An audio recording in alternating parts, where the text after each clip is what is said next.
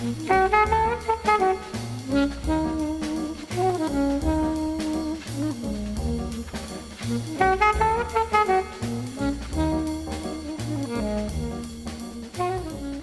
to Foreman and Wolf on Food and Wine. I'm Tony Foreman. And Chef Cindy Wolf.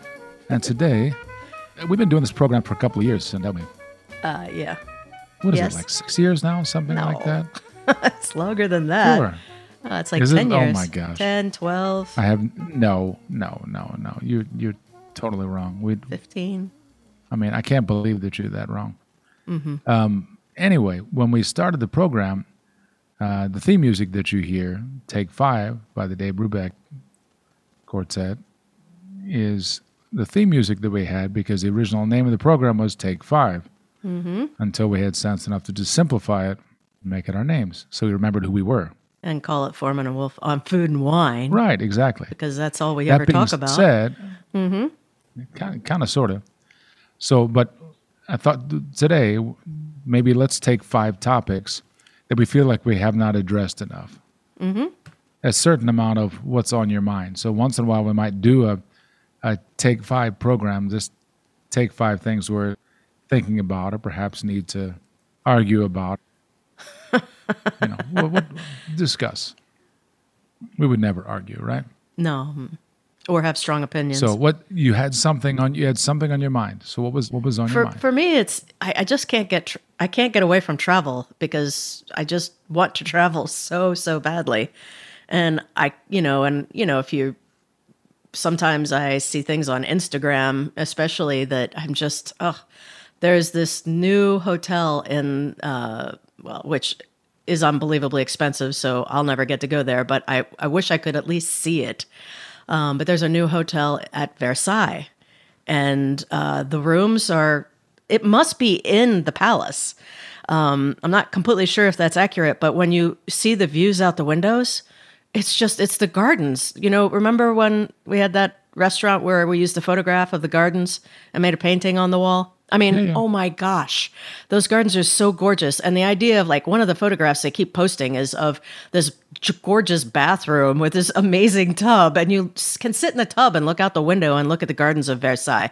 And whenever I go to Paris, I always try to go to the gardens. I think I've only been in the chateau once or the palace once, but I always go out to the grounds. I like to go out to the canals that are near the end of the view out those back windows of the palace. And a lot of Parisians or people from France go there and have picnics and just hang out and, listen to music or whatever. And I just love to go there and, take some baguette from a local shop in the town and or pastries or whatever, coffee, and just sit and be peaceful there. And it's just such a beautiful, beautiful place. I think it would be amazing so that's like a dream of mine, which will probably never happen, but it's fun to think about. We'll break it in you 1 second. So your food and wine part of this is baguette and a coffee on the lawn at Versailles. Right. And that anybody can do. That doesn't cost $1 billion. No. And all the little, I took one of our pastry chefs there to Versailles, and we went through a lot of the pastry shops, and we went to the markets there. And gosh, that was just an amazing. I had no idea there was so much in the little town there. It's not that little, actually. And, I definitely suggest going there. It's not that far from Paris. You can either take a car, you can drive a car, you can take the train. And I believe the train, at least back before all this, used to go quite a few times a day. So it's really reasonable to approach it that way, which is nice if you don't, driving in Paris is not exactly the nicest, easiest thing in the world. So taking the train to Versailles is probably a great way to do it. But if you already have a car, you could do that. But, and Alain Ducasse has the restaurant on the hotel's property. So, that means it's going to be amazing. And so I'm extremely excited. It's like what I keep dreaming about. I could at least go to the restaurant. And then the other thing is I just can't get going to Paris off my mind. I want to eat at Benoit. I want to eat at all the restaurants that I love so much. And L'Amboisie is really, really, truly one of my very top favorite restaurants in the world. And chef there he's very, very talented, and he is very modest, I think. You never see him out in the media doing anything. He is just, and I've met him a couple of times, especially because I've been there often at lunch on my last few trips.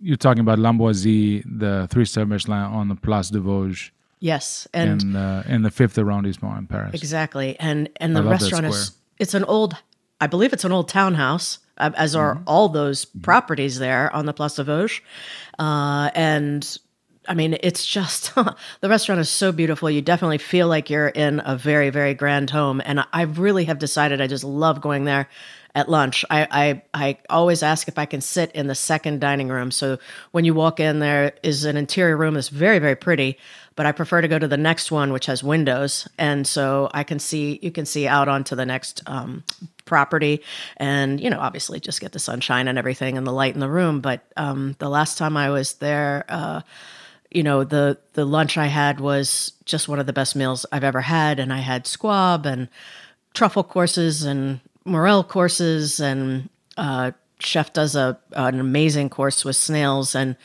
a cilantro puree and very, very large handmade pasta shells, and white beans. And it's just such a gorgeous, gorgeous dish. It's actually one I've tried to duplicate, sort of. And it is, I just think he's brilliant. So if you can go to a restaurant like that, I strongly suggest that. So I dream about going back there because I'd like to see what chef is doing now. And, especially because it's been almost 2 years now since I've been there. I actually did not work last night, and I made dinner for my girls. Good. And they always want me to make pasta, and so I was making pasta. And I was saying that this summer we couldn't travel, but I was also thinking about Europe and having dragged them around a bit. I asked, where do you want to go? Aww. And Del immediately, Umbria. Oh, golly. She said because that? We've gone to Umbria before. She said Umbria? And yeah. That's awesome. And she said that. Well, we also stayed in a crazy, it was not big money at all to stay in kind of a crazy old castle with, 20-foot ceilings in the room, and furniture had to be from the 20s or 30s or something, Mm-hmm. And you hear the crack of the thunder, and whoa, that was a long night. Immediately go hide in the wardrobe. That's so cute. That's cool. Well, that's just like out of an old movie or something. So I asked her what did she like about that. It's like, I liked the castle. I liked eating in the castle's courtyard. And their pasta was excellent, Dad. Their pasta was terrific. What did you like about it? They said, well, they made really rich egg pasta. And you said that was unusual for Umbria. And I'm just thinking, that's 3 years ago. You were 4. Wow, that's amazing. That is already stuck in your head. Golly. That's already stuck in your head. And she had, the dish that she was going on about is one that she loved that was a veal ragu with some veal liver also in the ragu that was delicious. It definitely had a strong flavor. And a little bit of truffle drizzle as well, because they'll have preserved truffle from black truffle from Umbria. Sure. And I'm just thinking, okay, all right, yes, if my 4-year-old who does love a grilled cheese can appreciate this, a lot of people probably wouldn't like that. Mm-hmm.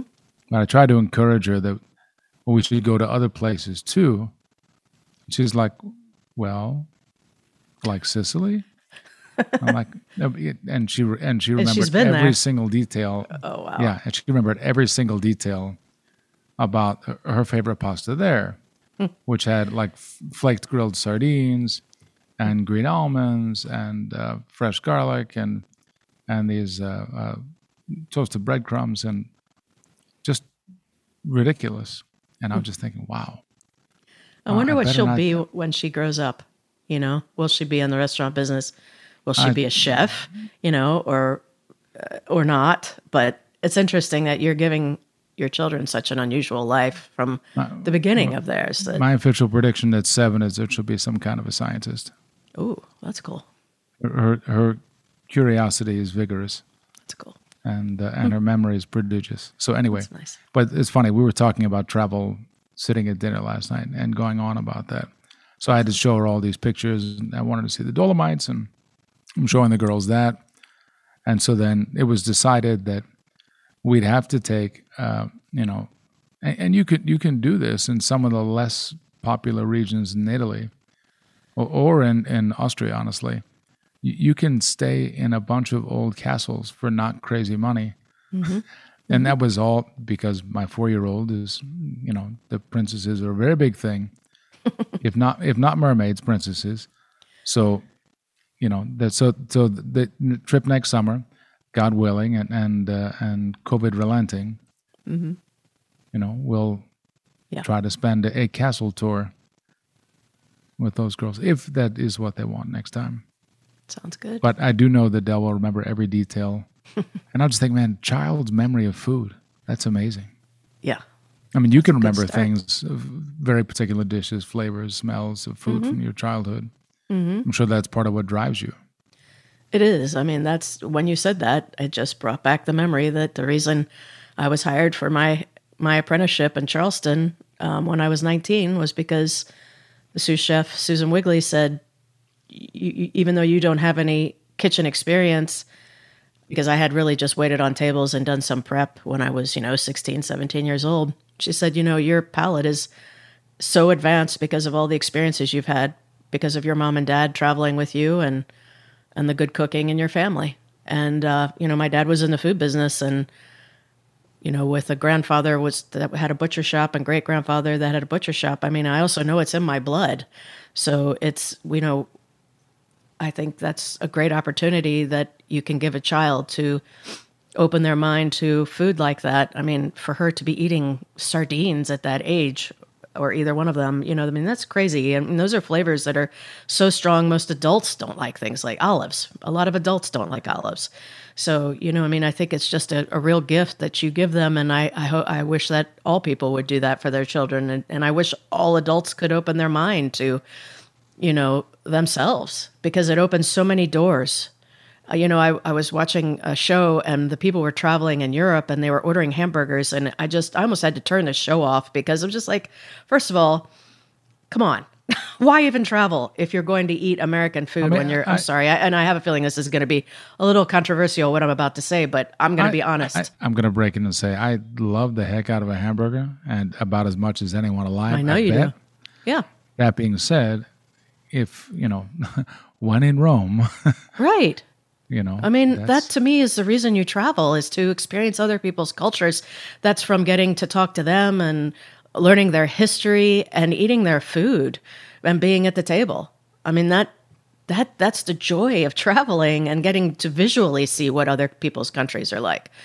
But to become more to be able to understand food and wine better through somebody else's culture is just one of the most opening, mind-opening things I think I've ever experienced. Well, sharing food is a basic, human, generous, joyful thing, right? I mean, that there are not, one thing I always spend time telling staff is, we are the best part of so-and-so's day.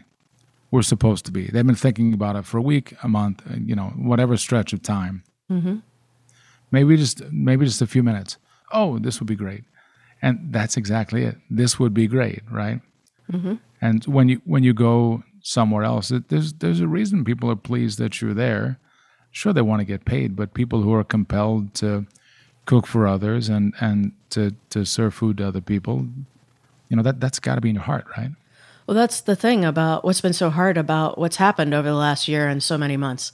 When we had to close and I didn't get to feel the guests in the dining room and see the guests in the dining room and go out and talk to them or get feedback from the waiters saying, oh my gosh, this table loved this dish so much. I mean, that's what I live for. I live to cook. I love to work. I live to work with food and to create the best dish I can possibly make out of this thing that, God and farmers put on this earth, and to respect that, and then to put it in front of the guests in a way that they will truly enjoy it from the heart. And to not have the guests in the room was one of the more heartbreaking things for me during this time. Well, it's the sharing, right? I mean, That's what an awful lot of people have missed, and they've distracted themselves with lots of things. But that's what an awful lot of people. Well, we're have missed. all the front of the house and the back of the house. We're all here for the guest. That's what we're here for. And like you say, I mean, people think about, oh, I can't wait to have a dinner at this place. And you may think about it like right now, we're talking about it. I mean, I've been dreaming about eating at Lamboisie for 2 years now. I mean, so when I go, that puts a lot of, I'm sure the chef doesn't care if I'm there or not, but in the end, that puts a lot of responsibility on that restaurant to perform because, I mean, that's how I feel. I feel like every time a guest comes in, I am so thankful for them wanting to come to eat our food. And I bear the responsibility of that with every single dish I put out of my kitchen. And I that's what we strive for, is to make that guest as happy as we can. And of course, we're not perfect. No one is. And, we'll make a mistake. And God, I hope it's very few. But, we try to do our very best with every single plate that goes out of that kitchen because I want to exceed their expectations. I want them to be as happy as they can be. It is reasonable to expect that the people who are in the business of cooking for a living and serving people for a living, part of it, if not a lot of it or all of it, is because of how they feel about other people. And that's, I think that is important to remember. And I think that through a lot of this time, a lot of those people have been affected a little bit differently than some other folks may have been. Anyway, we should break, and we've got, and this is a big topic, but we should move on and catch a couple more topics on Foreman and Wolf on Food and Wine on WYPR.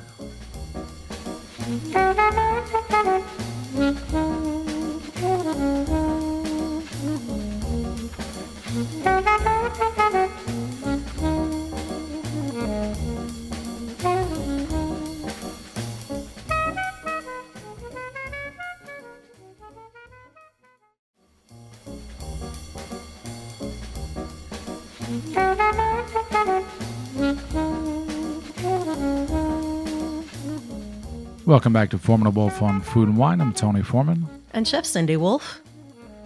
And we're running through 5 topics, sort of like our old program title, Take 5. Mm-hmm. And we spent time on travel. And now it's time to talk about leftovers, Tony, because that's on my mind. You have a family, so that's the difference between you and me. I live in a house by myself, so I've never liked leftovers, even when my mom made them.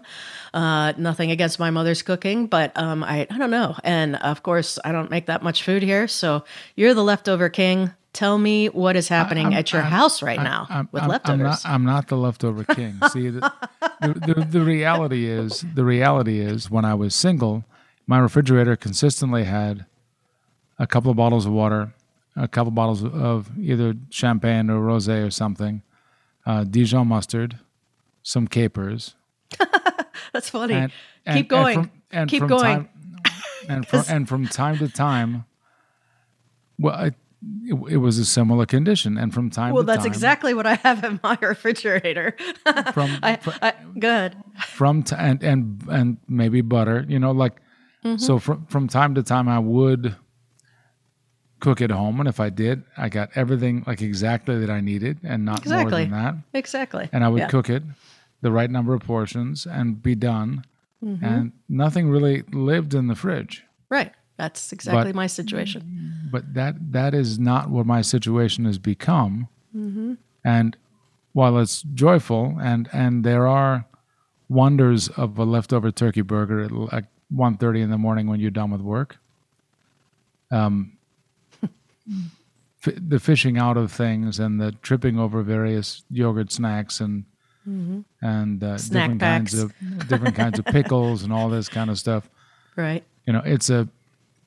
It's a different thing. So I've developed an approach to leftovers. Which is? You have to figure out what is the thing that you like the best about that leftover.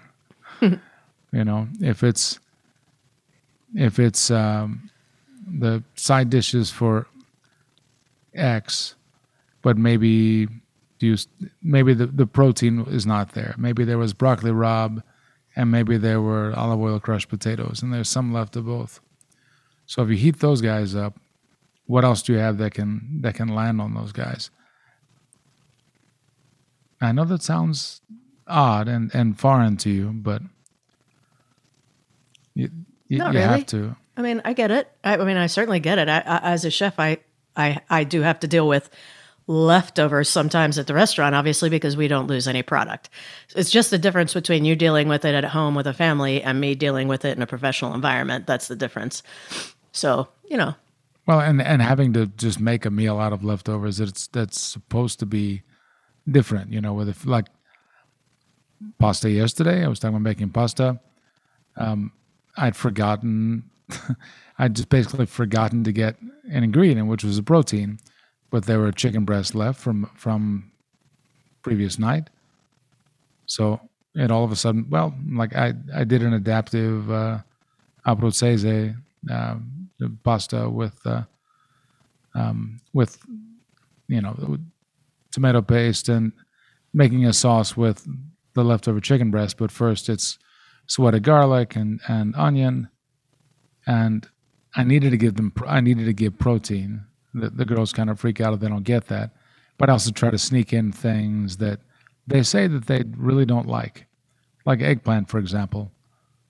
So sweating garlic and onions and sautéing eggplant, in with that, adding the olives, adding tomato paste, adding the chicken breast, a little red wine, a little stock, making a sauce for pasta, basically making a ragu of sorts. Something that was tighter, and then tossed the. It was really nice fusilli, and tossing the fusilli with the cherry tomatoes that are in season locally, and lots of fresh basil and lots of good oil, and plating that, and then a spoon of the ragu on top of that. I would just like some of that as a leftover. That sounds good. But it's just like some fresh things and then adapting a leftover. Yeah. Well, so my niece Jasmine makes food for a few days, so that when her husband comes home from work or she comes home from work, it's so much easier for them to have dinner together. And so, do you do any of that kind of cooking, or have ideas for things like that might last a few days? See, my wife is from a family of 7 children, so she doesn't know how to make anything that is in small batches. It is against her makeup.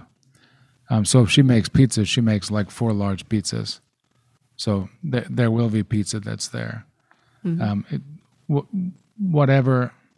And so there are times when I'll also just make something that's popular, roast a chicken, save use the breast for dinner one night, and then save the legs to season differently and cook them as almost like a fricassee or with a little bit of stock for taco meat, and make chicken tacos another night.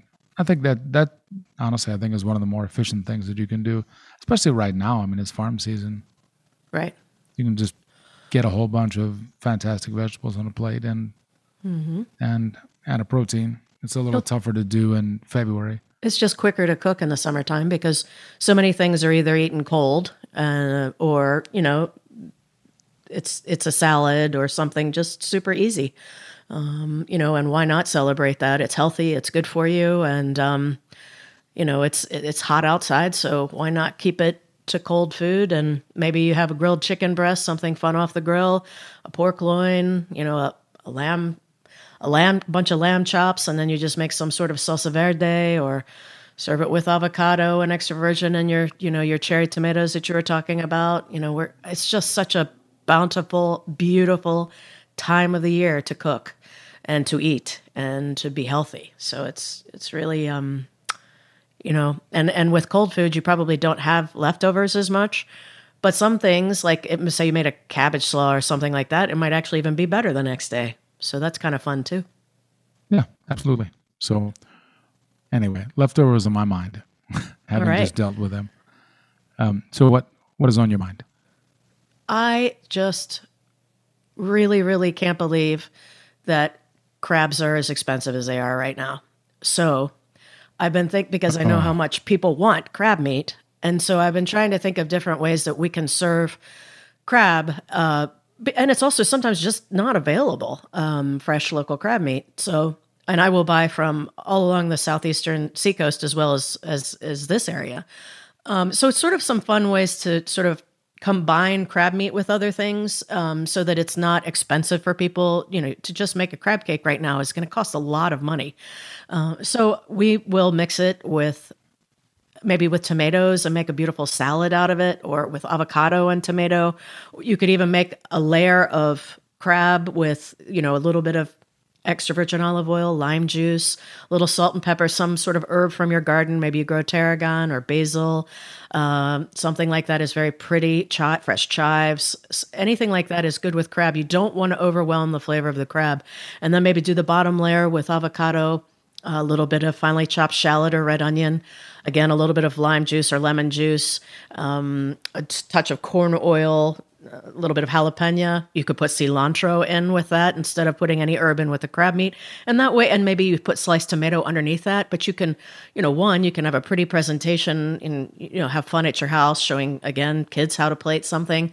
Or use a ring mold and you put the avocado mixture on the bottom and the crab mixture on the top. And maybe you do thin slices of tomato around, or the little cherry tomatoes around. Drizzle that with extra virgin and season it with salt and pepper. And just, you have something that's really delicious and light and pretty. And you're not, you're still getting a little bit of that crab meat that you enjoy so much, but you're not breaking the bank, which is exactly what you're going to do if you try to make a crab cake right now. Well, how expensive have you seen? I've seen bushels of crabs, well over $100. Oh my gosh. $160, $180. Oh, easy. All the way up to $265. 170, 160 Wow. to 2. I mean, it's unbelievable. Because actually one of my cooks wanted some for his family. And so because I don't buy bushels of crabs. And so that was the first time I had bought them in probably over a year.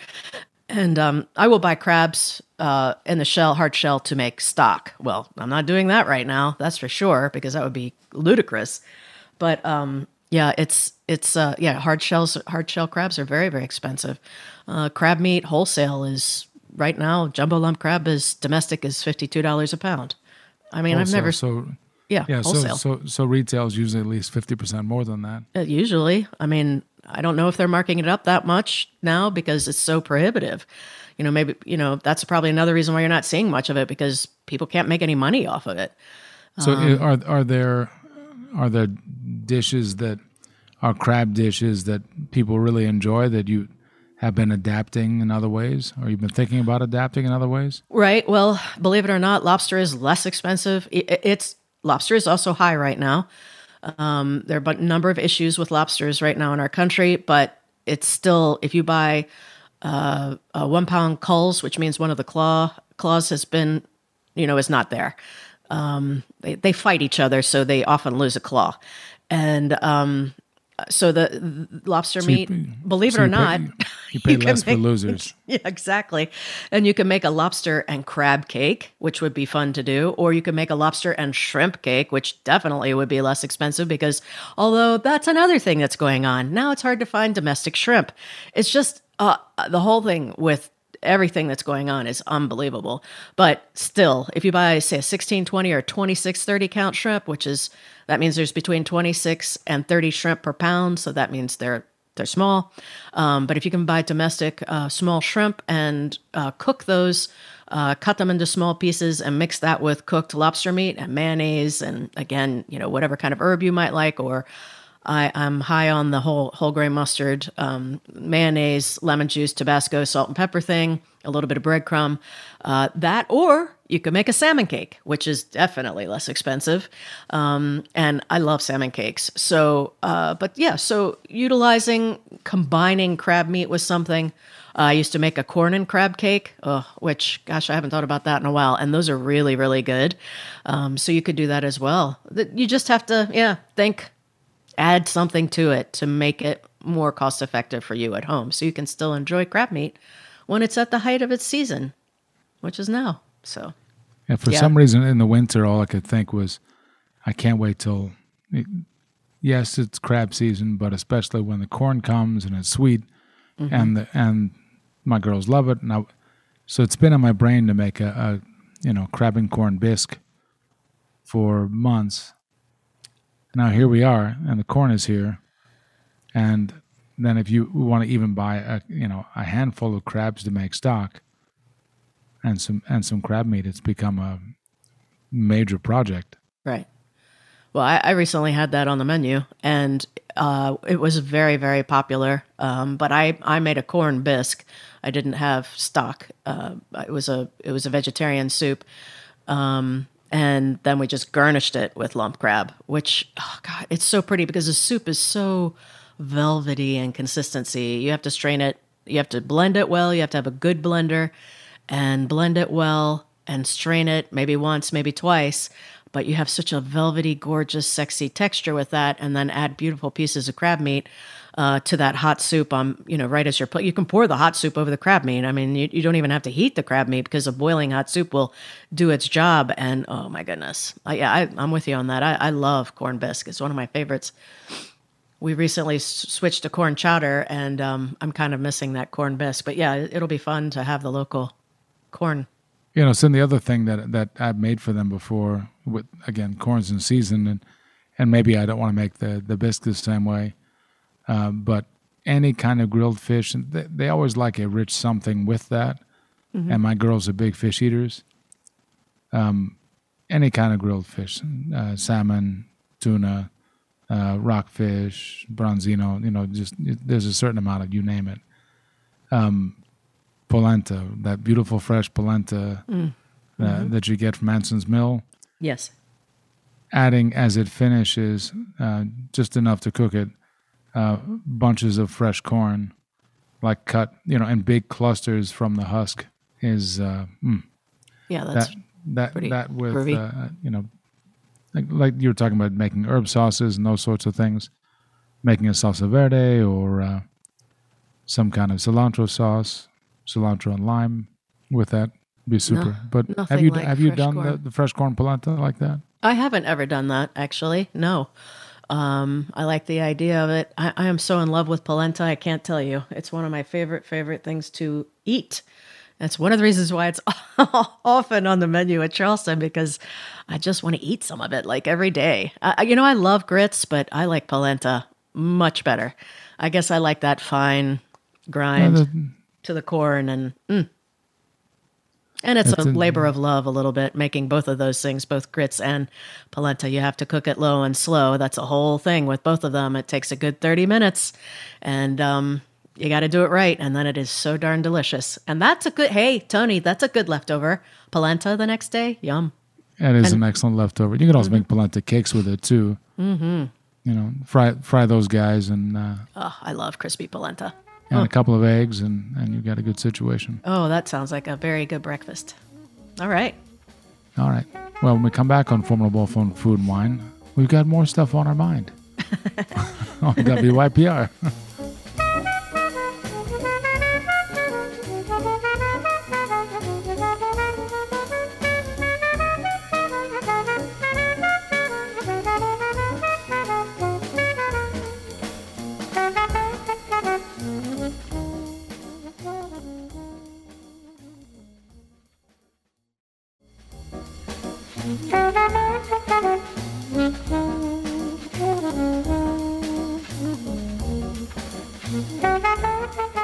Welcome back to Formidable Fun Food and Wine. I'm Tony Foreman. And Chef Cindy Wolf. And so today we're following our old Take 5 format from the origin of the show that Cindy says was 15 years ago, but I think it's more like 6 or maybe 7. Mm-hmm. I don't think it was 15. Mm-hmm. Well, it was a while ago. So, Tony, what's on your mind with wine right now? That's exciting to hear about. Fear. Uh-oh. I think people live in wine fear. Oh, okay. All right. Yeah, well, it's an intimidating world. It can be an intimidating world. Terminology. Yeah. Yeah, you have to get over it. I mean, no one can pronounce everything. No one knows everything. Mm-hmm. People they'll talk to you as though you're a guru. Like, I know some stuff. Yeah. And I've been doing this for a while, but there's plenty that I don't, and there's plenty that changes. Right. The exploration and the pursuit is what's so entertaining. And if you let fear overcome you, you don't. You latch on to the one thing that I liked that one time, so I'm just going to hang on to that one thing. Sure, it's easier for people. We I would all get be that. driving Model Ts if we did that about cars. Well, and Okay. also learning, it's sort of how I feel about learning a language. I feel embarrassed when I try to speak another language because I'm sure I'm going to make a mistake. And it's that same thing with wine. You feel like, oh, I'm going to look like an idiot and, or whatever. And obviously you're not out there laughing at people when when they mispronounce wine or don't know what they're talking about, because that would be awful. And that's not realistic. I mean, obviously No. there's a concern, but at the same time, people should relax and not worry about it and just And try things. ask. Right. And Exactly. try and try things. That Be brave. as soon as you don't have to know that you have to enjoy every single drop or every single bite of everything in order to really love food or really love wine, you're going to enjoy your life so much more. You don't have to finish everything.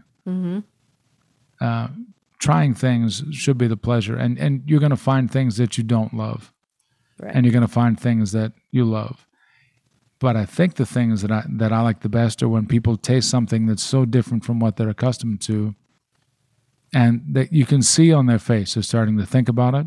They're starting to figure it out, and people have good instincts about things. When the first time that you pour Soave Classico for someone, Soave was a white wine from Italy that had a lousy reputation for a long time.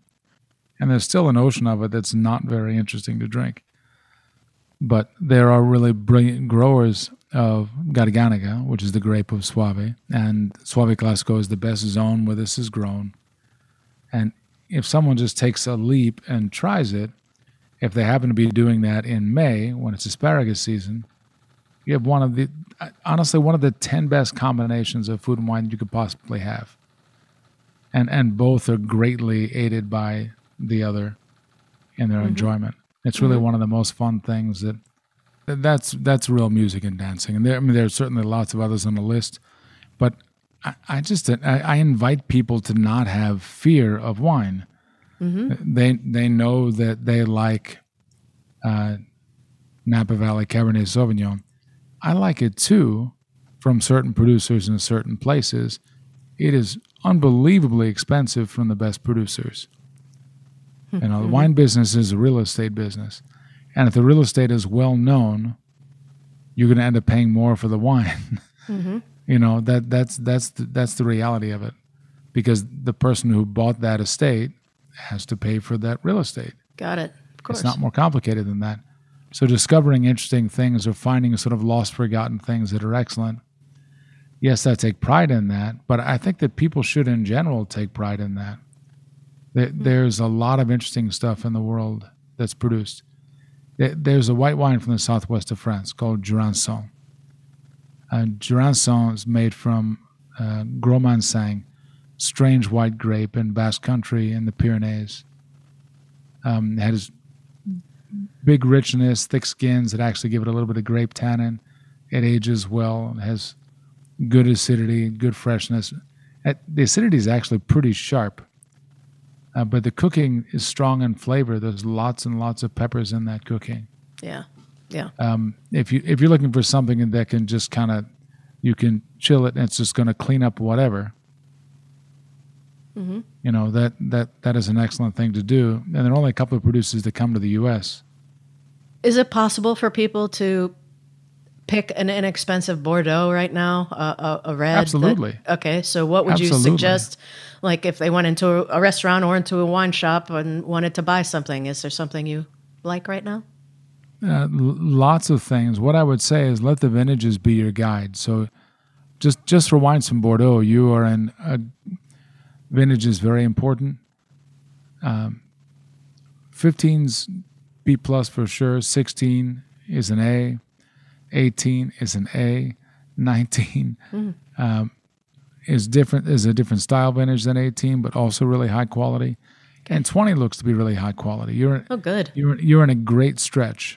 That's nice. Good for them. Good for the you're growers in a great there. stretch, all right. Which means a lot of times the small projects of some of the best producers, and maybe it's not going to be from one of the famous appellations. It's not going to be from Saint-Emilion. Maybe it's from next door in the Castillon.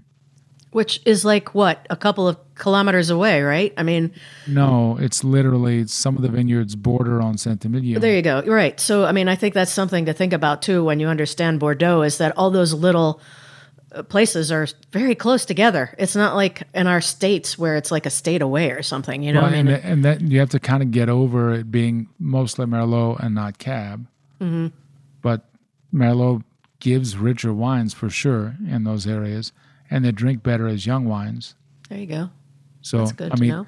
one to know producer Juliette Becco, really brilliant young woman who's a winemaker Yes. at Chateau Beausejour Becco.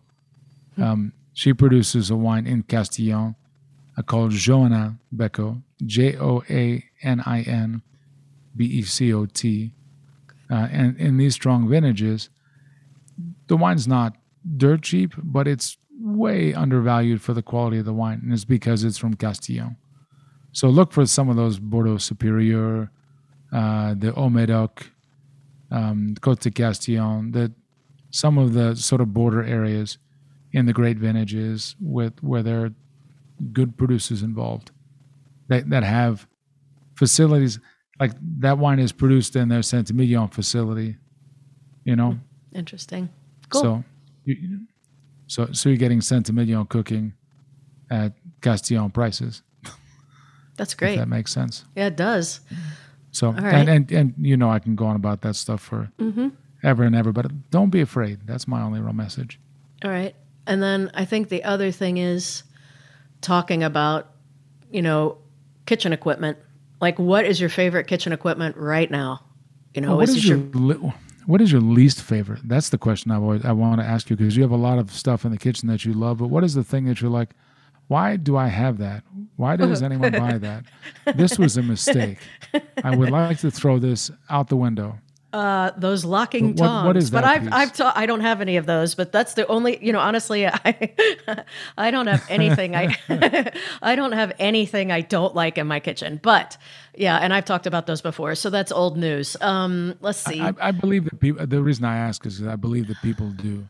Yeah. Oh, I'm They all sure. have- Well, I can tell you if I went to not right now, but maybe 30 years ago, if I went to my mother's house, there would be things in her kitchen that I would be like, oh, why do you have this?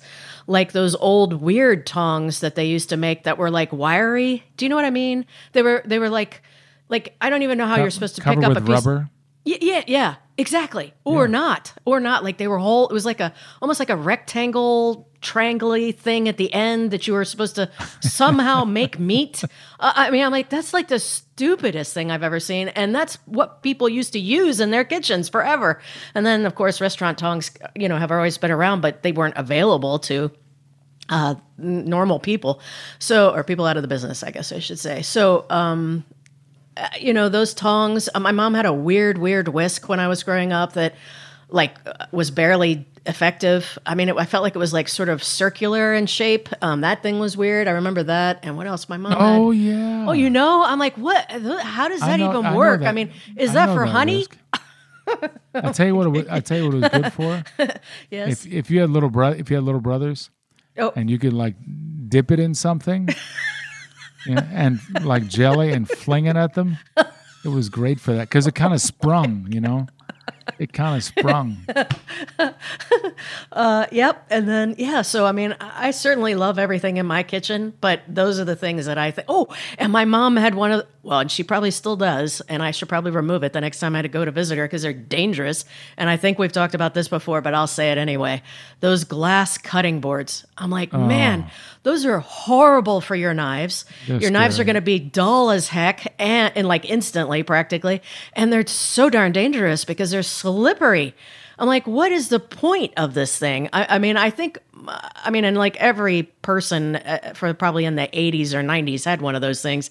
And if anything, it protects your countertop. Like you could go from the stove to probably putting a hot pot on there. I don't know. Don't quote me on that. But, that, or you could put something on there and not put it directly on your countertop. That's the only usable purpose that thing has. Do not ever... and I'm glad we've come full circle with cutting boards too, because, for a while there, people were saying it wasn't sanitary to use a wooden board. Well, we know now it is.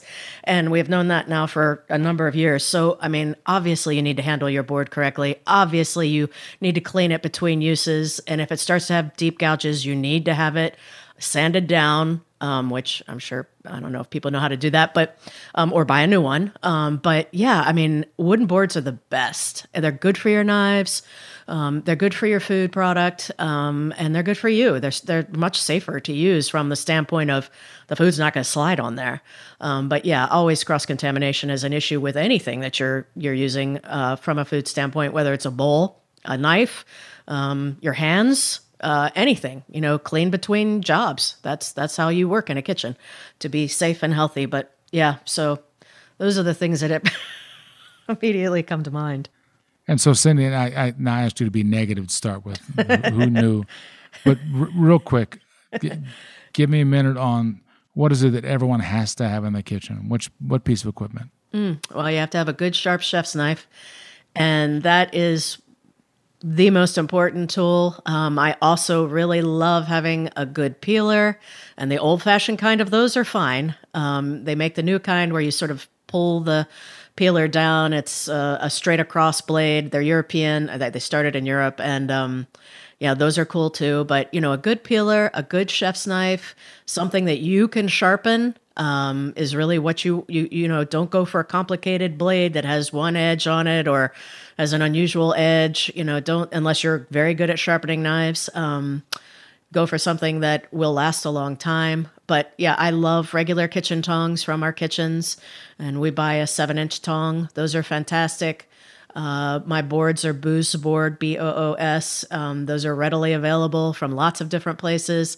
They're high quality wooden boards. My pan of choice is either All Clad or Heston, and your pans are so important.